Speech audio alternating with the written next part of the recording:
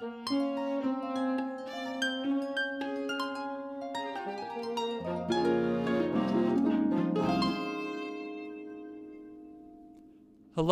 and welcome to the Soundweavers podcast. Soundweavers explores the trials and tribulations of small ensemble musicianship through conversations with leading performers and composers. Today's episode features jazz trombonist and composer Kalia Vandiver. We hope you enjoy.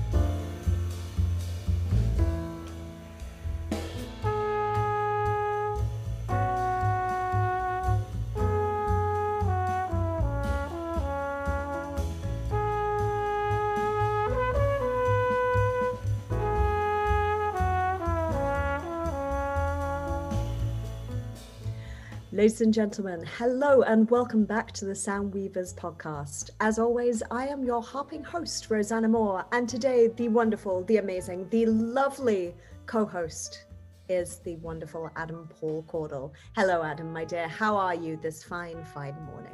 Hi, Rosie. I'm doing really well, thank you. So who is our guest today? Well, we're really excited that we have a jazz musician. So we have the wonderful Kalia Vandiver. Now, Kalia is a trombonist, a composer, and an educator thrown all into one, and she has performed all over the country. She originally was from LA and is now based in Brooklyn, New York. And one of the interesting things I found in her biography is that she has performed on Saturday Night Live with Demi Lovato and on Samantha Bee's Full Frontal with Lizzo, which is just the coolest thing I have ever heard. She brought out her debut album, In Bloom, in May 2019, which features all of her own original compositions. So, hi, Kalia. Thank you so much for joining us this fine morning. How are you? I'm well. Thanks for having me, Rosanna and Adam. All right, so let's kick it off with some questions. Can you talk about how you found yourself playing trombone as a freelancer on the Jazz New York City circuit? So I started playing jazz music when I was in high school specifically, and I hadn't listened to a lot of modern jazz at the time. I was used to mainly hearing a lot of traditional jazz music, but some of my peers at the time introduced me to artists like Walter Smith III and Ambrose Akinmusire, and that's when I fell in love with the music and was introduced to the New York City jazz scene. So then I applied for colleges on the East Coast, including Juilliard, New England Conservatory, and Manhattan School of Music. And so then I decided to go to Juilliard, and that's when I kind of got thrown into being a musician in the city, which is pretty daunting, but I'm used to it now. Were you always interested in pursuing a music career, or is it one of those one thing led to another types of stories? I was interested in pursuing a music career since I was in 8th or 9th grade. I remember having a Berklee College of Music sign in my bedroom for the longest time when I was younger. And then when I went to high school, I discovered other music conservatories that I might be interested in. But by the time of high school, considering I went to an arts high school, that's when I decided that I wanted to be a professional musician in some fashion. I didn't know that I would end up being my own band leader or be a side woman as well. But I knew that I wanted to pursue music from a pretty early age. You released your debut album, In Bloom, in May 2019, and that features your compositions for quartet that comprises trombone and voice, and then piano, bass, and drums, and duo with guitar. Can you talk a little bit about how you developed the concept for this album? So I started composing a lot of the songs that ended up on the album when I was in college. I remember about halfway through my undergraduate degree, I wanted to find an outlet to bring my music to musicians that I really identified with, and I wasn't generally finding that in my school environment. So that's when I started playing out a little more and playing with other musicians from different schools and from different areas of the city. And that's when I started composing songs like In Bloom and Renee and On Sing. Those are three of the earliest compositions on my album. And that kind of felt like the beginning of my compositional voice.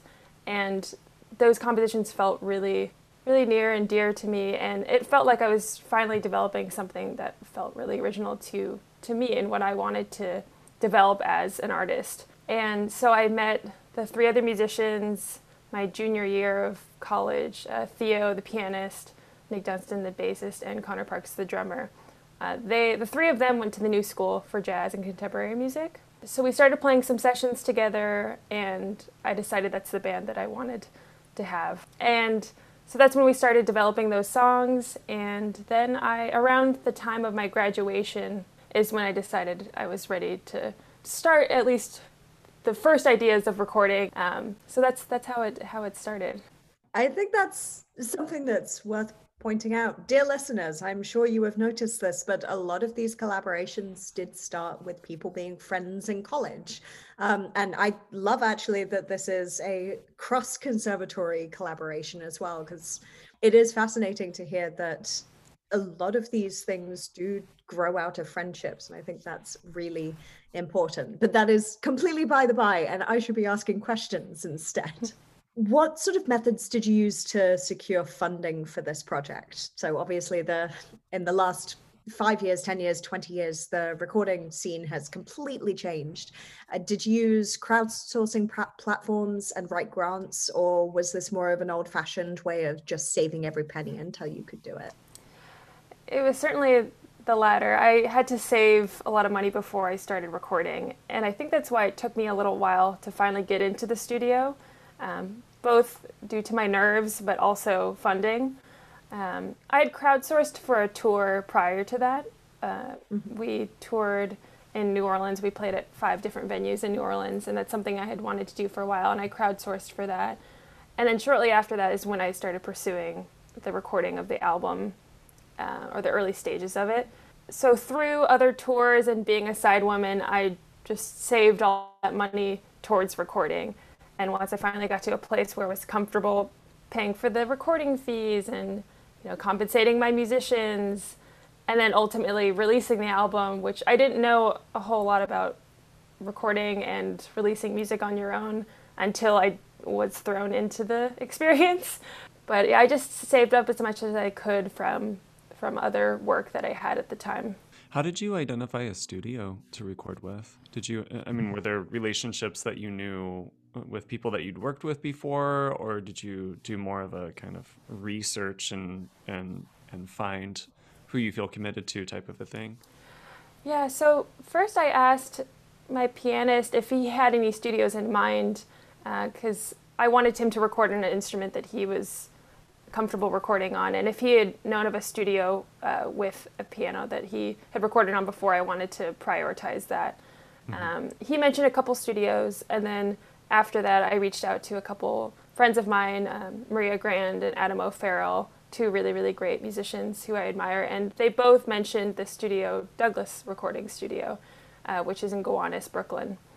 And so then I reached out to the engineer there, and he gave me a little virtual tour.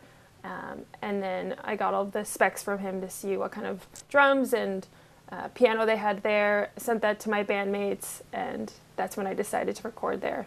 So given the epidemic, that pesky little thing that has been going on for the last few months, how has that taken the toll on marketing your album? You obviously brought it out in 2019, but I'm assuming 2020 was still going to be a year of really pushing it. Yeah, strangely enough, this year I wanted to record again. So we played our release show in 2019, in August of 2019. The release show was supposed to be in May, but I got in a bike accident, so we had to kind of push everything back. So we finally had the release show in August, and then we did a tour on the East Coast in December. So right before this mess, we toured the album, which felt really good. And at that point, I had already written a lot of new music for the quartet, and a lot of the new music we played on the tour in addition to the music on In Bloom. So at the start of this year, I thought, we could potentially record this new music and then I could work on a second album. But that, of course, hasn't happened. So now we're looking at 2021 recording new music. But I still play a lot of these compositions whenever I get the opportunity to. But the band is kind of all over the map now, so it's a little more difficult once performances are happening again to probably get the same group of people together. I just wanted to follow up with that. So you had unlike some musicians, you actually had a tangible product that you could sell during the pandemic. Has that been something that you've noticed as sort of sales have been affected one way or another during this time? Yeah, and I sell my album through Bandcamp, and as most musicians know, Bandcamp has been doing these Bandcamp Fridays. Bandcamp Fridays, I think once a month now it's been. And I've been selling most of my albums on those days, which has been great. And I actually ran out of the physical CDs, which I'm very thankful for. But That's awesome. I can't really afford to order more right now, but I would like to. But I ran out a couple months ago of the physical CD. So hopefully next year at some point I'll order more. And I would like to order vinyl as well at some point. So, but yeah, sales have been good during the pandemic, which I'm thankful for. That's good. That's awesome. Ladies and gentlemen, hopefully there'll be physical CDs or vinyls at some point. Check out the show notes and check out all of Kalia's social medias for more. I normally do the spiel at the end. Yeah, but the digital album is still available for purchase, and it's available for streaming and all of that. So you've performed extensively in major venues throughout the world, including Carnegie and the Sydney Opera House and the Walt Disney Concert Hall. How do you balance your touring schedule with the time, space, and energy that you need to compose? Well, it's interesting because, given all the time we have now, it was shocking at first because I had so much more time to focus on my own projects. But before that, I was actually having a pretty difficult time balancing the two. Normally, when I would be on tour, I'd be on tour for stretches of 1 to 2 months. So during that time, it's nearly impossible to focus on my own projects or planning a tour of my own.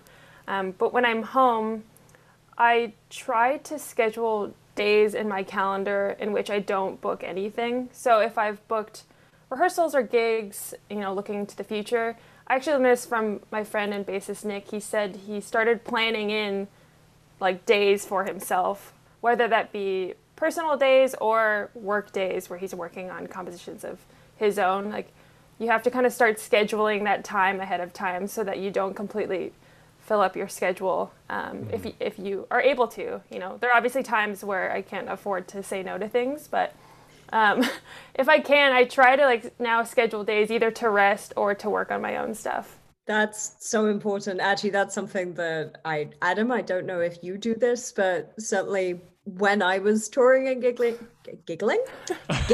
all over the place. I giggle as well, but I would have to write in my planner, this has to be a laundry day, this has to be XYZ, because I don't do it otherwise. And then I sort of realize, I don't have any more black pants to go and play an orchestra with. So I think it's something that we should all be cognizant of. Don't burn the flame at both ends. If nothing else, 2020 has taught us that, I hope. Yeah.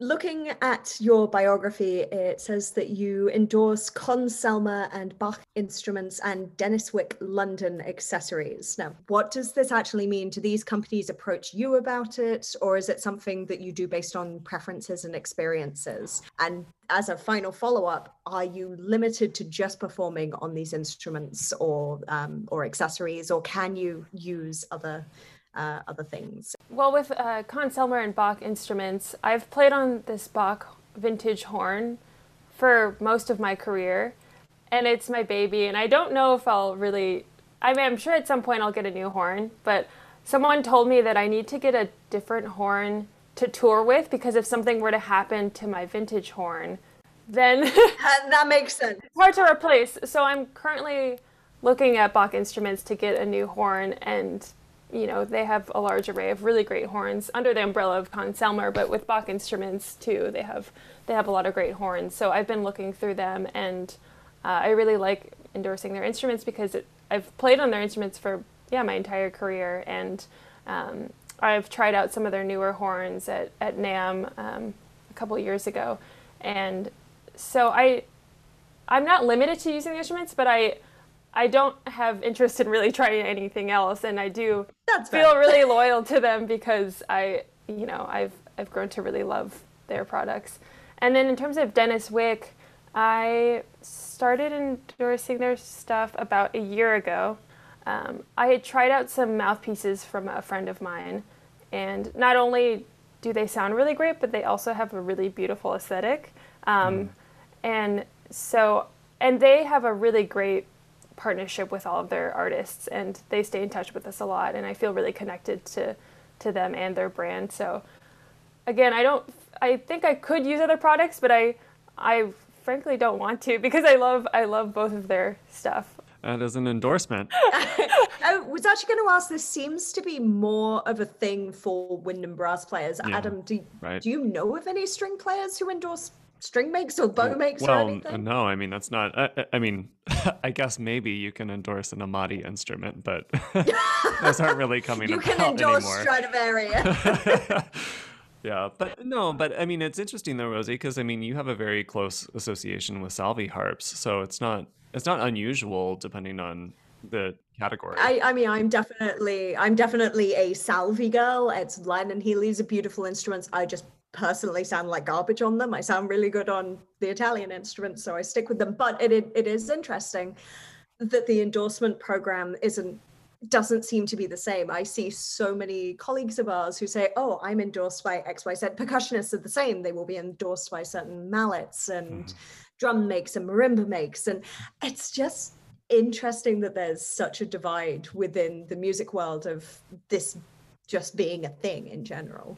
So, Kalia, I wanted to talk with you a little bit about your work with the Thelonious Monk Institute's peer-to-peer program. This it seems to feature prominently in your work as an educator, and I was wondering if you could just speak a little bit about the design of the program and the goals of the program, and how that may have changed, and now that we're in a primarily virtual context, and things like that.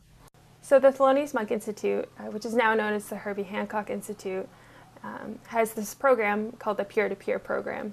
And the idea behind it is high school students go to other high schools and teach the musicians there in the program. And this was my earliest memory of teaching, but they gave us a lot of tools to work with when approaching other high school musicians in different cities. So one year we traveled to Boston, and another year we traveled to Memphis. And normally we would have a mentor there with us. One year it was Ingrid Jensen, and then another year it was Antonio Hart. And it was really great, especially as a young person, to kind of witness what it's like to teach other musicians who may not be that passionate about playing music, but when they see you up on stage doing something that you love and doing something that you have a lot of fun doing with your friends, you can see the inspiration in their eyes when you're performing for them. And so that was kind of my introduction to teaching, and why I wanted to continue it past that age, which was a pretty young age, but that really inspired the other work that I did at Juilliard and after Juilliard as well. So what do you believe the most important outcome for these community engagement programs can be? Yeah, I think the best thing that came from that, and can come from any outreach program similar to what I did with the peer-to-peer program, is getting them to continue a hobby that they love, whether it be playing music or playing a sport. A lot of these students didn't really have a lot of hobbies outside of school, or didn't enjoy being at school. And you could tell from the conversations that we were having with them, they just didn't want to be there. But after the performances, a lot of them would come up to us and ask us oh, what is it like, going to an art school, or when did you start playing trombone? And just seeing them realize that that's something that you can do for either a career or something that you can spend your time doing outside of school was really great and inspiring to see. The Herbie Hancock Institute's peer-to-peer program seems like it's more of a kind of isolated moments in time with different students, but you've also served as an assistant to the Jazz at Lincoln Center's Jazz Academy. How did you find that shaped your approach to long-term teaching? So during that program, I was both an assistant and also a trombone teacher. So I taught private lessons to some of the students there on the weekends. And I remember I had this one female student who she didn't really want to be there and had a hard time during the classes like paying attention. But in our lessons, I would just get us to play some duets together and kind of occupying her time for 45 minutes and talking about what she likes about the trombone, what she doesn't like about the trombone. I think really, it really kind of established something for me as a teacher going into lessons, just making sure that whatever student I have has a good time and develops a good relationship with the instrument. And if they're having difficulty with something, which, I feel like most musicians do from time to time, with the trombone, there's a lot of weird things about the instrument that I don't love. So it's important to not only share what you like about it, but share what you don't like. And I think through that academy assistant position and serving as a trombone instructor for that program, I learned that kids, you got to just come to their level and see where they're at, and you can just have a good conversation with them, or you can just sit there and see what comes from that time spent together. We're going to take this a slightly different route now. In 2018, you wrote an article titled Token Girl for Medium, which then went on to be mentioned in the New York Times, in which you describe many instances in which you were subjected to far too many inappropriate and uncomfortable situations by mentors and probably colleagues alike. Could you talk a little bit about your experience working in a historically male-dominated industry, not only as a genre, but also as an instrumentalist, being a trombonist? Yeah, so when I was at the Juilliard School, that's when I realized that this field is primarily made up of men. And I think prior to that, in high school, there were far more women students in the program than when I went to college. So it was really shocking to go from that environment to an environment where I was one of a few women. And the first couple of years, I was just trying my best to be a good student, but all the other things that I experienced got in the way of that at a certain point.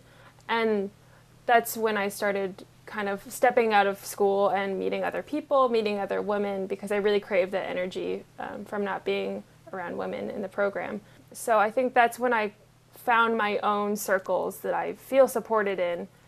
One being, my band. There's no other women in my band, but I felt supported by them, and I felt like I could bring my experiences of sexism and misogyny to them, and I would feel supported. And I didn't feel that when I was in school, and nor did I feel that sometimes on the bandstand. So just finding people that stand by you and support you was something that I learned about my junior year when I was, not having a good time and considering a different avenue, because it just didn't seem worth it to me at a certain point. But that's when I realized there are other musicians out there, there are other women out there who are having the same experience. And that's what I learned through publishing Token Girl. A lot of women around the world reach out to me and said they've experienced something similar to that. I'm sorry that you had to go through that and had to write something like that to bring it to the fore, but I'm pleased that at least it's bringing comfort to other people going through a similar situation. Definitely. And since then, and since I've graduated, I've been able to find my own community where I can kind of enter any situation or any gig or rehearsal setting and feel empowered to say something, or feel like there's someone there who will support me if something does happen. And when I was in college and starting out as a freelance musician in the city, I didn't feel that support. So now, through having conversations and through, getting out of school and not being in that environment anymore, I feel a lot stronger in the decisions I make when playing with certain people, or when kind of deciding, okay, this is not a situation that I want to be a part of, and kind of taking a step back. And now I can kind of gauge what communities I want to be a part of in the music scene at large in New York. Would you be open to sharing some advice to those of us who benefit from privilege as to how we can serve as allies and provide safe and supportive and equitable environments for women to thrive both professionally and educationally? I think it really comes down to awareness, being aware of your surroundings, being aware of the people that you're playing with, and being aware of your own privilege in those settings. I think a lot of it comes down to people just not recognizing how my experience would be different from someone else's, or be different from a man's, or be different from a white person's experience. And just acknowledging that and being aware of the room of people that you are with is really important. And I think it just comes down to acknowledgement and accountability. And I find with the people that I play who realize they're at more of a privilege being a man in the industry, they just will reach out to me and other women and just kind of check in, you know, whether in the moment or, you know, after an experience where they witness something distasteful or worse, checking in with those people and just making sure that, you know, women feel supported in the industry. Mm-hmm. So following on from that, what else do you think we can do to help erase objectification in the arts? Because this has obviously been a hot topic for a few years, mainly in the acting realm and the film realm, but it's really coming to the fore in America for musicians at the moment. I don't know how to answer that question, because I think if you aren't around a lot of women, and that's what I noticed with my peers at Juilliard in the jazz program, if you don't have women coming in to teach master classes, or any women teaching any classes to begin with, and you're not around women in general, it seems like through that you just have a hard time talking to women face to face, you know. And that's what I found with a lot of my peers there, and at gigs, if I was the only woman, I would just notice that the way that they would converse with me or look at me was different. And I had a really hard time with that, and I would often alter the way I would dress or wear things that were less fitted to gigs just to take a male's gaze off me, you know, and just hopefully expect them to just appreciate me for a musician, and not to realize that I'm different from them. And I think that helps, just being exposed to powerful women and talented women, and just recognizing their talent and having respect for that takes away the objectification, and not tokenizing women either. On one hand, I want to be recognized for how my experience is different, but I don't want to be singled out either in a performance setting. So I like when there are other women, just so that I'm not singled out. I appreciate when a band leader refers to the band as all of you and not just guys, you know. And these are little things that just go a long way in not objectifying women. It's interesting to hear you speak about the importance of community in helping to break down some of these longstanding negative traditions, just because this is something that we've been hearing from many of our other guests as well, is just how crucial it is that it's not, like you say, singling someone out, but providing multiple people to be able to create a supportive environment.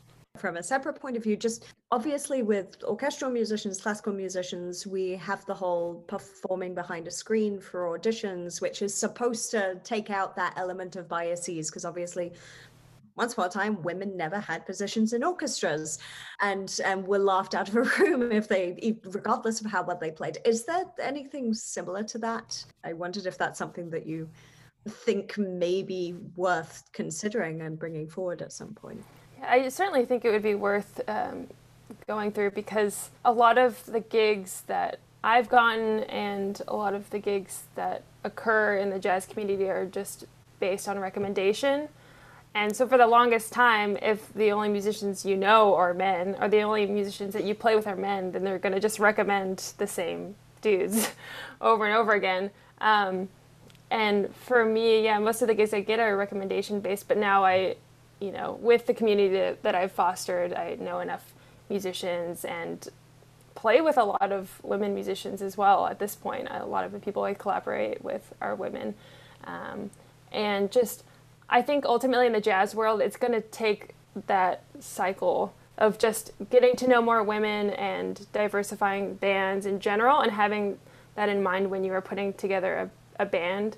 Let's say if the band that you normally play with is consisting of all white men, maybe if you're putting together another bill, take a step back and realize, oh, maybe this isn't a good look. Because at this point, there are many more female musicians in the jazz world. So the excuse of, oh, well, there's just no women out there is not, it doesn't fly anymore. There are a lot of really talented women everywhere, not just in New York City, but on the East Coast, on the West Coast.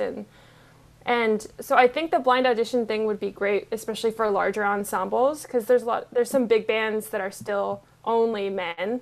Mm-hmm. And that's just not an excuse anymore, because it's like 25 men. You can have one woman in there at least. I think that is necessary, especially for older male musicians who either lead big bands or lead any ensemble, really.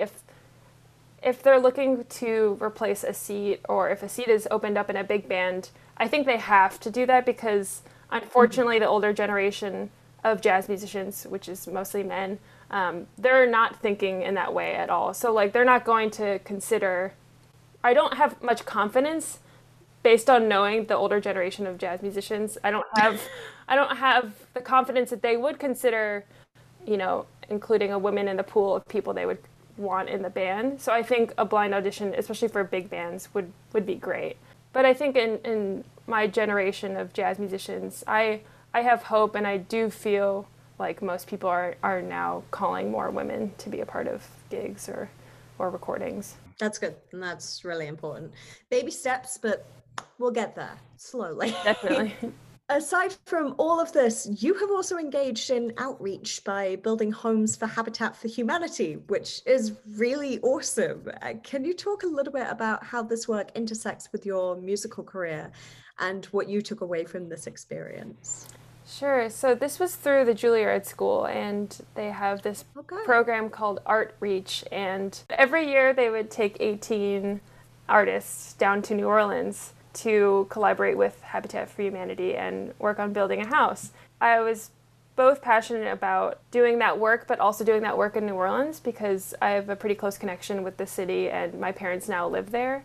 But I had been going there every year around the holidays, and I just love the culture down there, and the community of artists and musicians down there is one that I've grown really close with. So knowing that it was happening in New Orleans and knowing the work that we'd been doing was really exciting for me, and it was one of the best experiences I had, and one of the best experiences that came also from being at Juilliard, because I also got to know a lot of artists in different programs there, which was not often something that I was thrown into at school, because everyone is so in their own program and you don't often get the chance to work with other people. So we were working on a house from about, let's say, 8 a.m. to noon or 1 o'clock. We would have a lunch break, and then we would go to schools and put on a performance for them. So we combined... Oh, that's awesome. Yeah, so we combined all of our talents. There were actors, there were singers, there were musicians, and dancers. And so we came up with a show. We collaborated on a show, all of us, and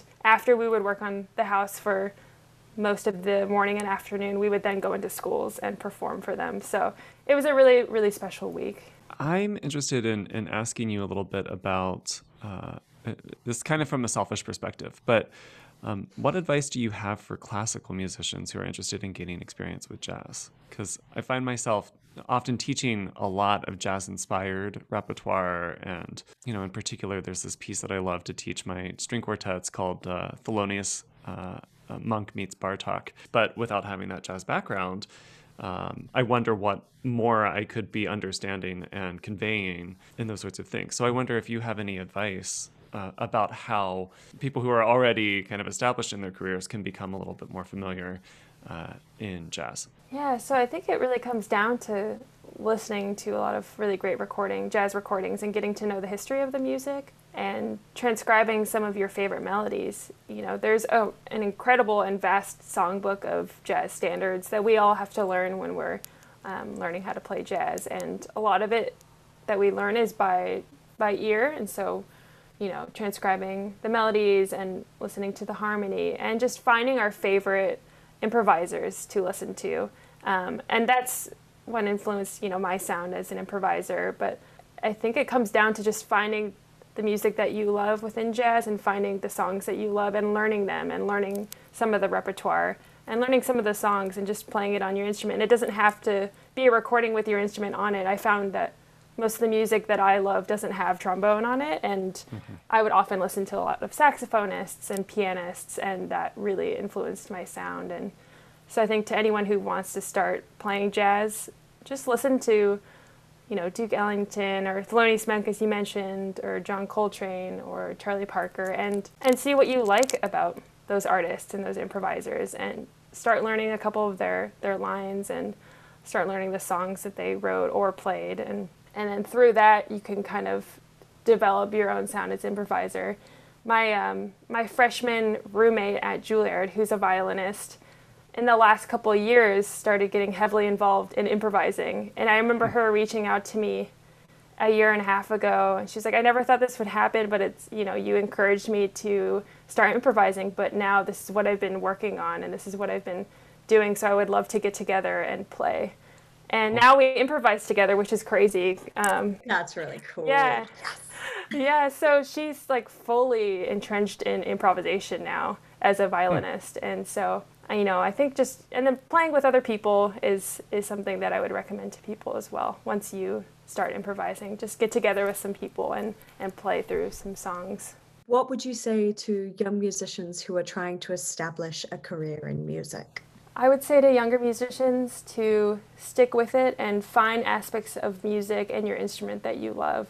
Don't get discouraged by what other people say about you or about being a musician as a career. I've run into that a lot, and I still run into that, and I've learned to not take it seriously and believe in myself, and that's something that I didn't do for a really long time, and I didn't have a lot of courage or confidence to pursue this career, but because I loved it and because it's something that ultimately I found my own kind of world within music and something I really identify with, that helped me and that encouraged me to keep going. So find the music that you love to play, find people around you that support you, and that's something I learned later in life, but I wish I had that support from a younger age. I think imposter syndrome is a real thing. It can be quite damaging, but also quite formative for a lot of us as performers. So I think that's an important thing to bring up. Now, I have come to my favorite question of every single episode that we have. What's the weirdest gig that you've ever done? Wow, the weirdest gig I've ever done. Okay, I feel like I've played some pretty weird gigs. I have one to share that happened a couple years ago. It was for a TV show. It's for this TV show that Hilary Duff is on called Younger. A friend of mine who's a trumpet player who I thought was going to be on the recording, or I didn't really know what it was exactly, but she reached out to me. She was like, is this something you'd be interested in? They need a band to be in the background of the scene of the show Younger. And I said, yeah, that sounds great. Like, I'm equipped for that. Just let me know when and where to be. And she was like, okay, great. Like, I'll pass your info along to the director. So I get there the day of the shoot, and all of the other musicians happened to not be musicians, and they were all actors except for me in the band. So my friend wasn't even on it, so I was very confused, and I'm like, I'm not an actor. So I was really hoping that it didn't consist of any acting, but it was just, we were in the back of what was staged as this bar in Germany, I believe, and they put us in these like really flashy outfits, of course, and we're tucked away in this corner, and no one else like knew how to play their instruments, and we were miming the whole time, and the shoot was like 8 hours long, so I just had to mime and like move around for 8 hours while we were shooting this, while they shooted this like 5-minute scene over and over again.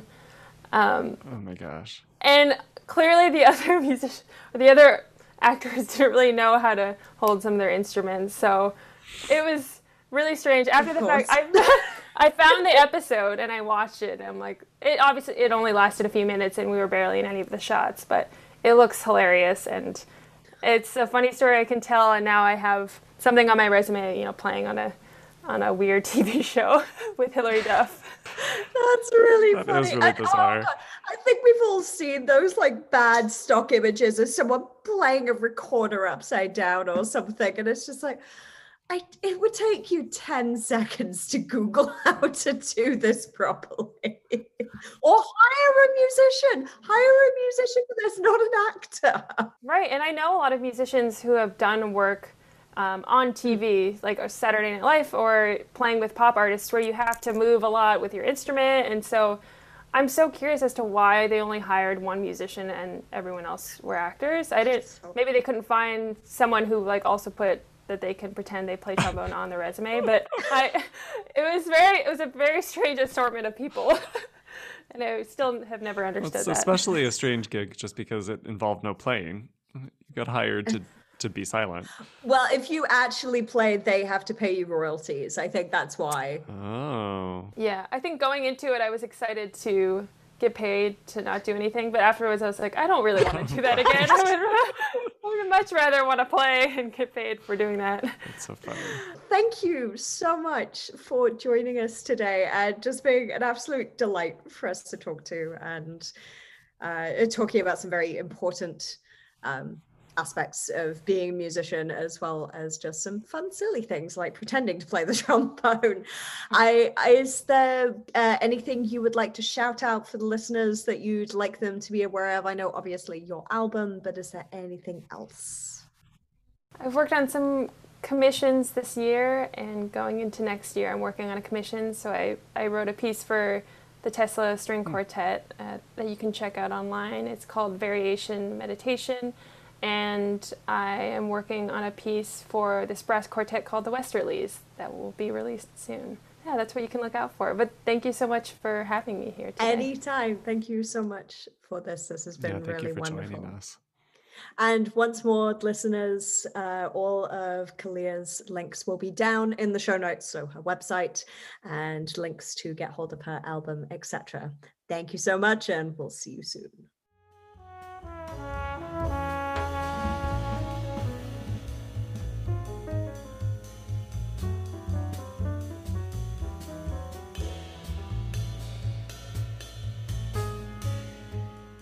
Thank you for listening to this episode of the Soundweavers podcast.